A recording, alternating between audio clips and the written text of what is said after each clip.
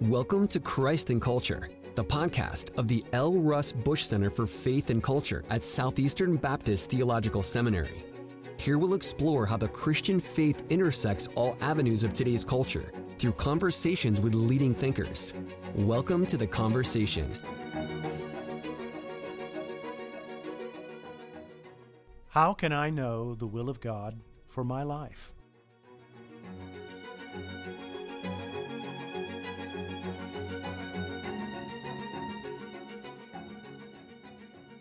Well, hello and welcome to another episode of the Christ and Culture podcast.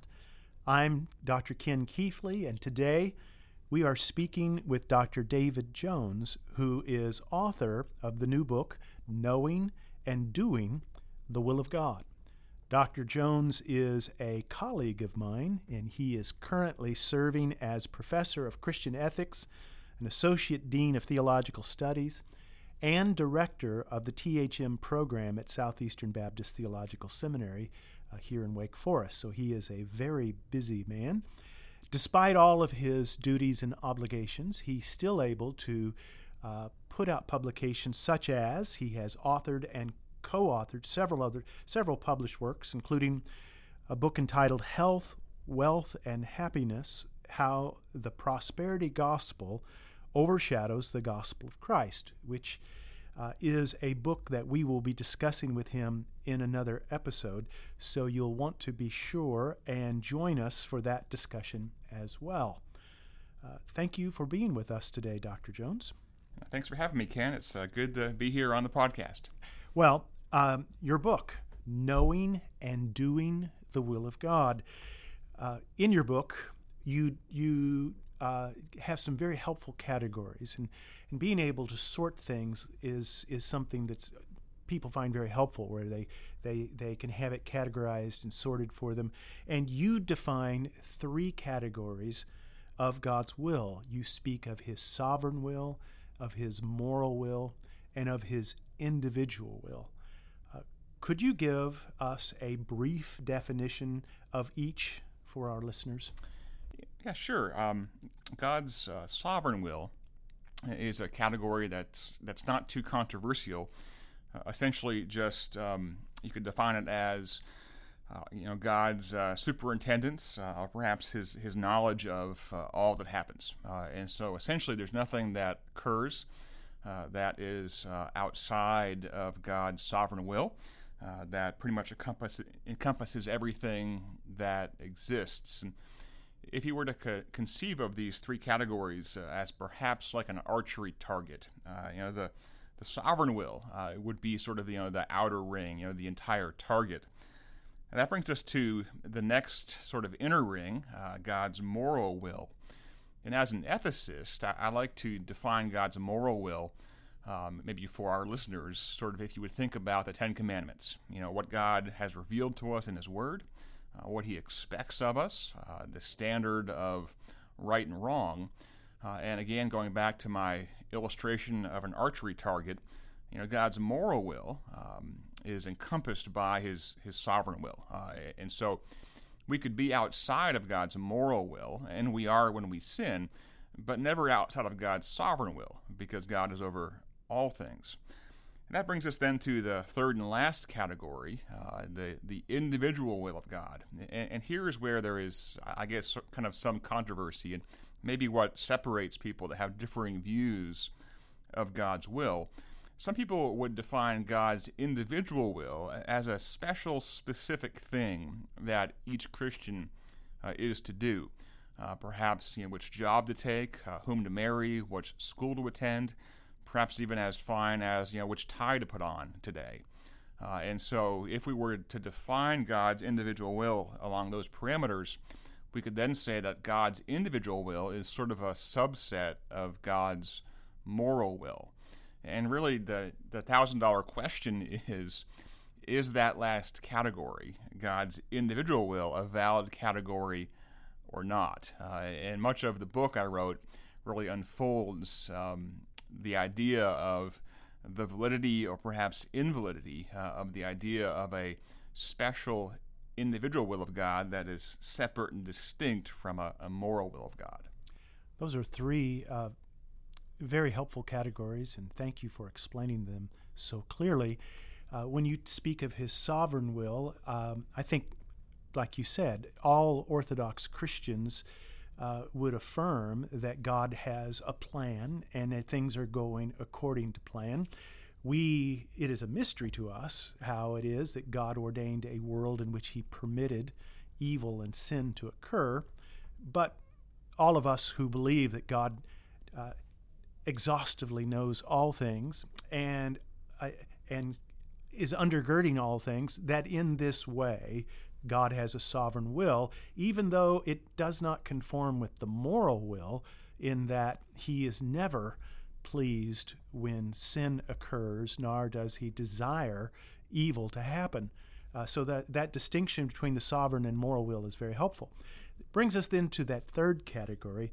And so why is it so important that we differentiate these three understandings of God's will? I'm thinking now, Dr. Jones, you and I have taught for years at a theological seminary. And so many times our students are concerned about God's will in the big questions. Do I marry this particular person? Do I go to this particular field? Do I go in this particular vocation? How is it that these three categories help us when we're thinking about all of those kinds of big-ticket item questions? Yeah, perhaps I could maybe explain the importance of the categories with a brief story or illustration. Years ago, I had a student in a class, and he was in the class with his girlfriend. And as a matter of fact, I thought that they were married because they always sat together and came in together and left together. And so I just assumed that they were married. They were a great couple. And one day, this student, who I'll call John, asked for a meeting with me after class, and so we sat down, and he said, "I have a question for you. I'm pondering proposing a marriage to my girlfriend Jenny." And I said, "Well, I thought you guys were actually already married." And I said, "So, kind of, what's your question?" He said, "Well, I'm wondering if she's the one or not." And that was actually the first time I had kind of come across actually this idea of there being the one that we all need to find and marry. And so what John was doing is he was invoking this category of individual will of God, the idea that God has a special, specific girl that we're to find and to marry. And as he explained to me, his concern was that if Jenny was not John's the one, that he would be marrying someone else's the one, and they would then have to marry someone else who would not be their the one, who would have to marry someone else. And he was worried that by the cascade effect, he was going to be an infinite regress of he was going to destroy Christendom. That was his concern. And so this is a very weighty question, right? And so he wanted to know, how he could tell if she was the one or not. And myself, being raised with a different theological perspective than John, my understanding was simply marry a believer, right? The 2 Corinthians chapter 6, or as Paul says in 1 Corinthians 7:39, you may marry whomever you like, only in the Lord, right?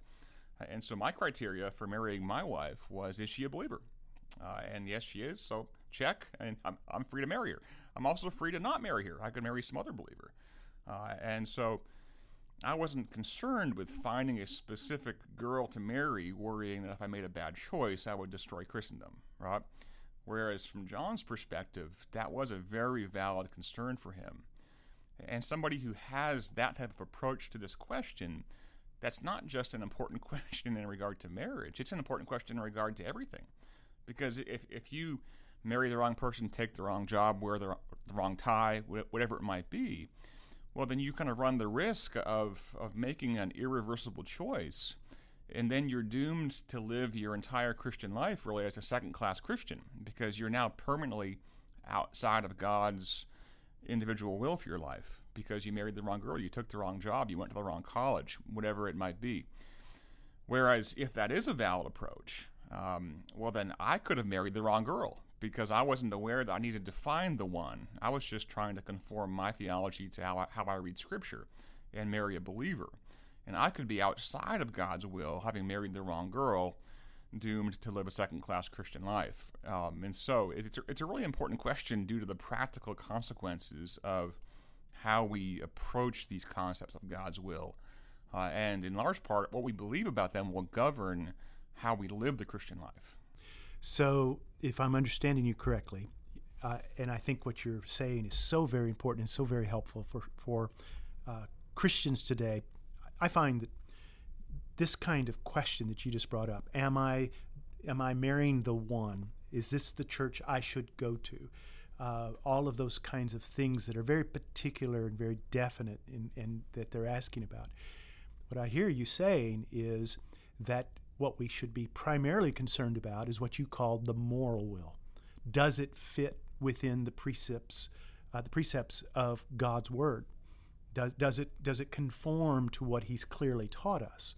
And then have confidence in His sovereign will, that He will see to it that whatever it is particular He has for us to do will be accomplished. Am I hearing you correctly? Yeah, and so essentially the way I would define God's individual will, personally here, and of course, I mean, Christians disagree, and we want to be charitable, to those with whom we disagree.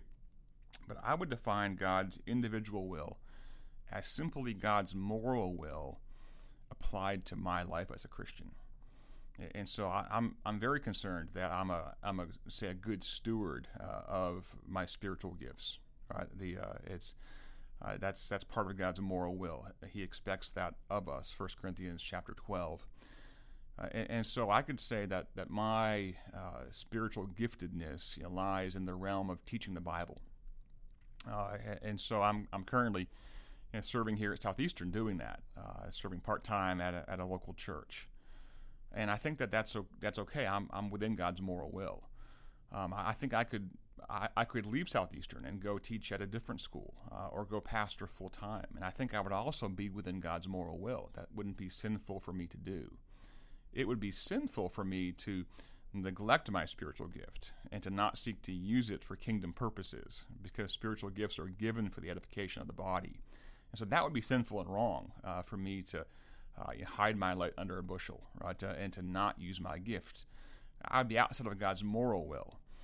And so God's individual will is simply God's moral will applied to my particular life. And so essentially, since God's individual will is not specifically revealed in Scripture, what His moral will is, you see, the way you define these things are really going to sort of shape the way that you do the Christian life. Because if I do think that I need to find a particular girl to marry, job to take, where to use my spiritual gift, whatever it is I'm trying to decide, well, I can't find, in Scripture, I'm to marry Jenny, right? And so I then need to craft or develop another means of revelation to get that information. And so it's going to boil down ultimately, I would say, to really a sufficiency of Scripture question as well, right? I mean, is Scripture sufficient for Christian life and practice, or do I need to become proficient at other means of revelation? Fuzzy feelings, angelic visitations, a check on my spirit, a shiver in my liver, whatever it might be. And so personally, I'm not looking for those things. Could God do those things? Well, of course, God can do whatever He wants to do, right? But what's normative and what ought I to expect? Is God's moral will as revealed in Scripture, is that enough? Or is it not enough? And so you see, we started kind of with the will of God question, but you see the vast implications, right? I mean, it spills over into a sufficiency of Scripture question, a doctrine of revelation question, and 1,000 other issues that are tied in.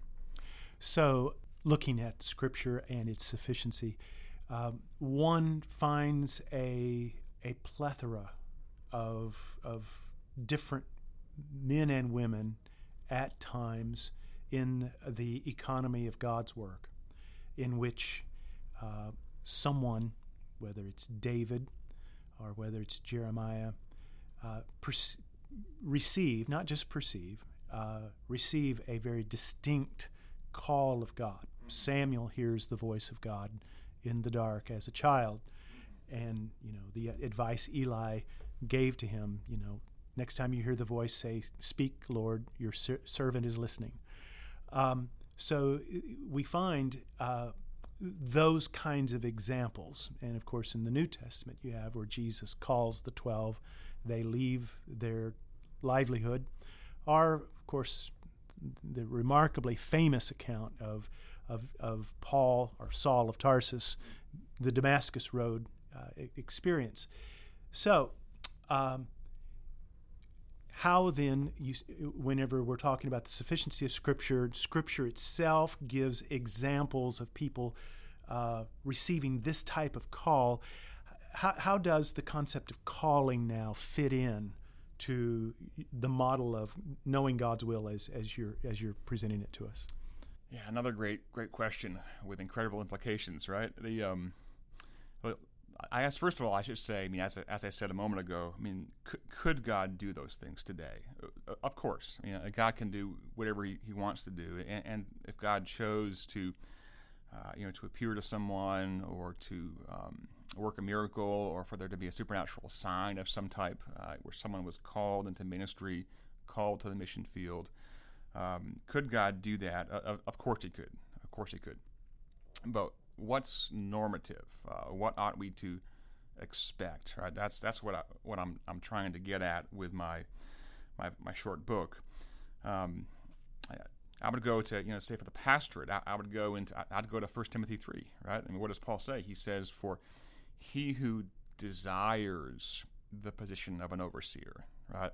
Not for he who had Jesus appear in his living room and tell him to go be a pastor, right? And so, a desire, and we would say, Ephesians 4, we would say that the gift of the pastor, it's a gift, it's a spiritual gift.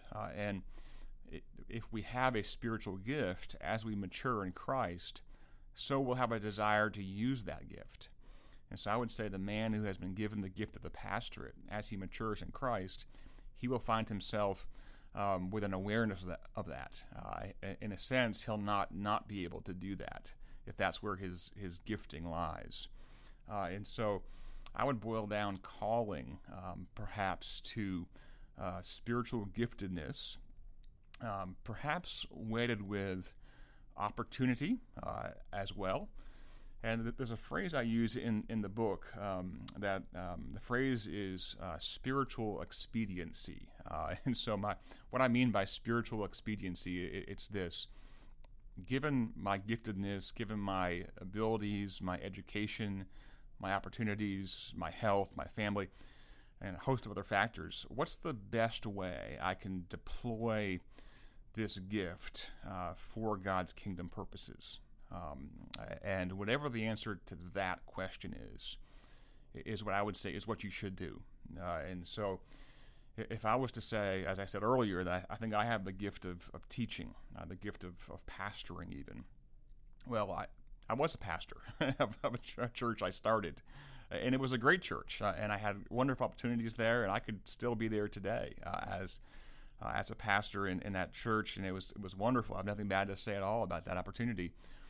But lo and behold, out of the blue, I get a phone call, and I get an offer to come and teach here at the seminary. And so I thought to myself, well, what's most spiritually expedient? I can stay here at this church and keep preaching and teaching, these 200 people and marry them and bury them, and that would have been a wonderful thing to do. And I think I could have done that and could be doing that, and I'd be in God's moral will. But I thought to myself, but if I go to the seminary, there I can actually teach the pastors. I can teach the missionaries. I can teach the teachers. And I'll have opportunities there to impact countless more lives with Scripture, with the Word of God, than I will here at my church. And so it seemed to me to be a better deployment of my gifts and opportunities and calling and opportunities to leave my church and to come join the faculty here, which is why I did so. And I think that also is within God's moral will. And so I think both choices were okay, because you see, I'm not trying to find an individual will and connect the dots as if there's something extra, apart from Scripture, I need to discern to do to keep God happy. I know it keeps God happy. It's keeping His moral will. But what's the best way I could do that? And so this whole idea of calling, again, I would tie back to gifts and opportunities. And I think as God gifts us, so these desires arise, again, going back to 1 Timothy chapter 3. So, and what you're saying is so very helpful, because there are those who, as you alluded to a little while ago, who almost live under the tyranny of trying to discern God's will via their emotions, or their premonitions, or their inclinations. And that can be a very difficult experience, particularly if one's trying to, I can remember being taught that the peace of God is going to guide your hearts and minds. So the way you know God's will is whatever He gives you peace to do. Well, what if you're just naturally anxious about certain things? And so one can find that when he or she cannot get settled on a particular issue or question, that even induces more anxiety. Therefore, they're convinced that this is not God's will, and they can't make any decision at all. It ends up being a pretty vicious circle. On the other hand, let me play the devil's advocate here. They would say, well, Dr. Jones, if I followed you, I would end up feeling almost like a deist, where God has wound things up, gave me an instruction book, and said, go, have fun. Do what you're going to do. We have a higher view of God's sovereignty and His providential activity in our lives in that, don't we? How would we understand God still accomplishing what He had for us in particular within the model you're talking about? Yeah, that's probably one of the most common objections that I hear to this teaching, and I think it's a really good objection. And I'd be worried if it wasn't raised, by someone who was thinking through the implications of these things. And I guess my response to that is this. I think that people who live under the individual will of God model, where they're getting extra biblical revelation and the peace of God is guiding them, which is interesting. We can't chase that rabbit now, but I would just maybe challenge our listeners to get out your Bible and look up those 4 passages where the peace of God is talked about. And what you'll see in each of those occasions is that it's that we're told that a peace of God comes to us once we decide to keep God's moral will. We're never told that a peace of God will come to us to guide us into an individual will of God. And so I think the order is reversed by people that operate that way. But to go back to your question, and for folks that live under the individual will of God model, I think that sometimes they may mistake extra biblical revelation that they perceive they're receiving with intimacy with God. And I would say, I think it was John Piper who said this, in only the way he could say it. He said that, if you live by your emotions and your feelings and by your perceptions of extra biblical revelation, you don't actually need to know God. What you need to know is how to work the crystal ball.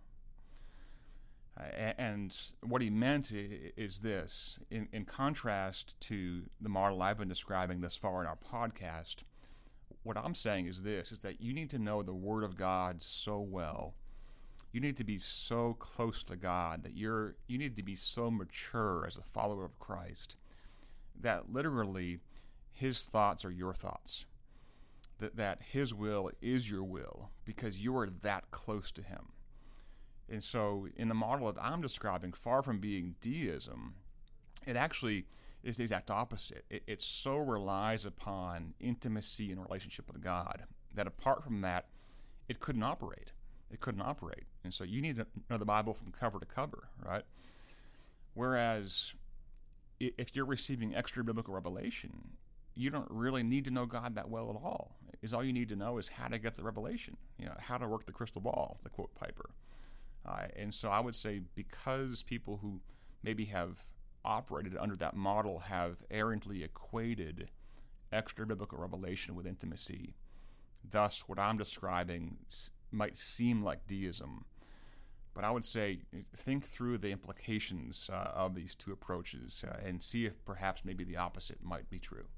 Yeah, the crystal ball analogy is a very good one. Another one I've heard is that the individual will model expects each and every one of us to be spiritual Sherlock Holmeses, that we're each able to discern and decipher these clues, these droppings of information, and we put it all together and we say, aha, God plans for me to start a church in X town, marry Y girl, and go to Z school, or whatever it is that, and that for those who are able to figure out the clues, then they're able to find the will of God as if it is like I said, a hidden clue or a needle in a haystack.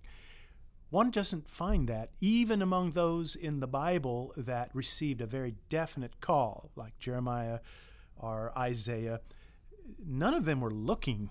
None of them were spiritual detectives. God came to them. And I think that that's a very good point that you're making about walking with God and knowing His Word, because we do believe that God very much is involved in every life, individual person that's a follower of Christ. What you're presenting is something very liberating. Yeah, and I've had so many people who have read the book who have come back to me, and maybe initially they've actually pushed back and they've been even sort of offended by what I've said and written. But after sort of thinking it through and praying it through, they've come back and they've said just that. I feel like I've been liberated, that I don't have to worry that I'm a second-class Christian.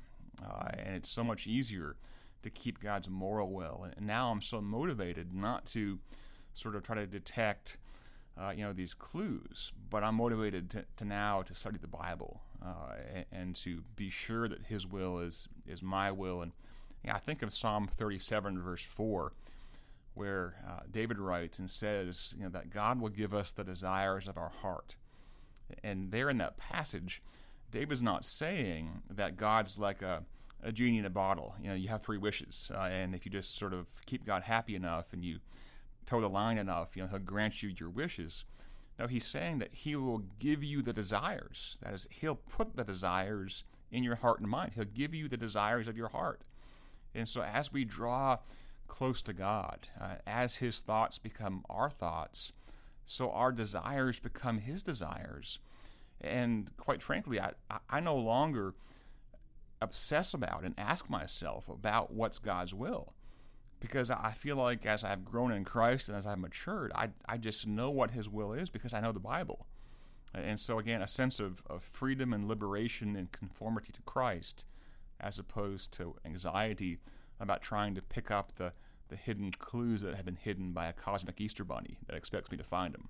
Yeah, the classic example, I think, that really does exemplify what you're talking about is Joseph. Joseph really didn't know God's will in terms of you're going to end up in Egypt somehow, but he did know God's moral will. And what we find during his whole very circuitous, dramatic 20-year journey from being sold into slavery to finally becoming the vice-regent of Egypt is that we find over and over again he's left with moral choices and temptations and challenges, and he knows the will of God in particular tests, and he obeys God's will as revealed to him. And what do you know? At the end, he not only is right in the middle of God's will, God uses him providentially to save his whole family. And what does he say to his family who really treated him terribly? You meant it for evil, God meant it for good. We've been listening to Dr. David Jones. Tell us again the title of your book, Dr. Jones. Yeah, the book is Knowing and Doing the Will of God. Of course, available wherever fine books are sold, Amazon.com, Barnes & Noble, etc. If you've enjoyed this conversation and you want to know more, let me encourage you to pick up a copy of Dr. Jones's book. This is the Christ and Culture podcast, and I'm Dr. Ken Keithley, wishing you a good day.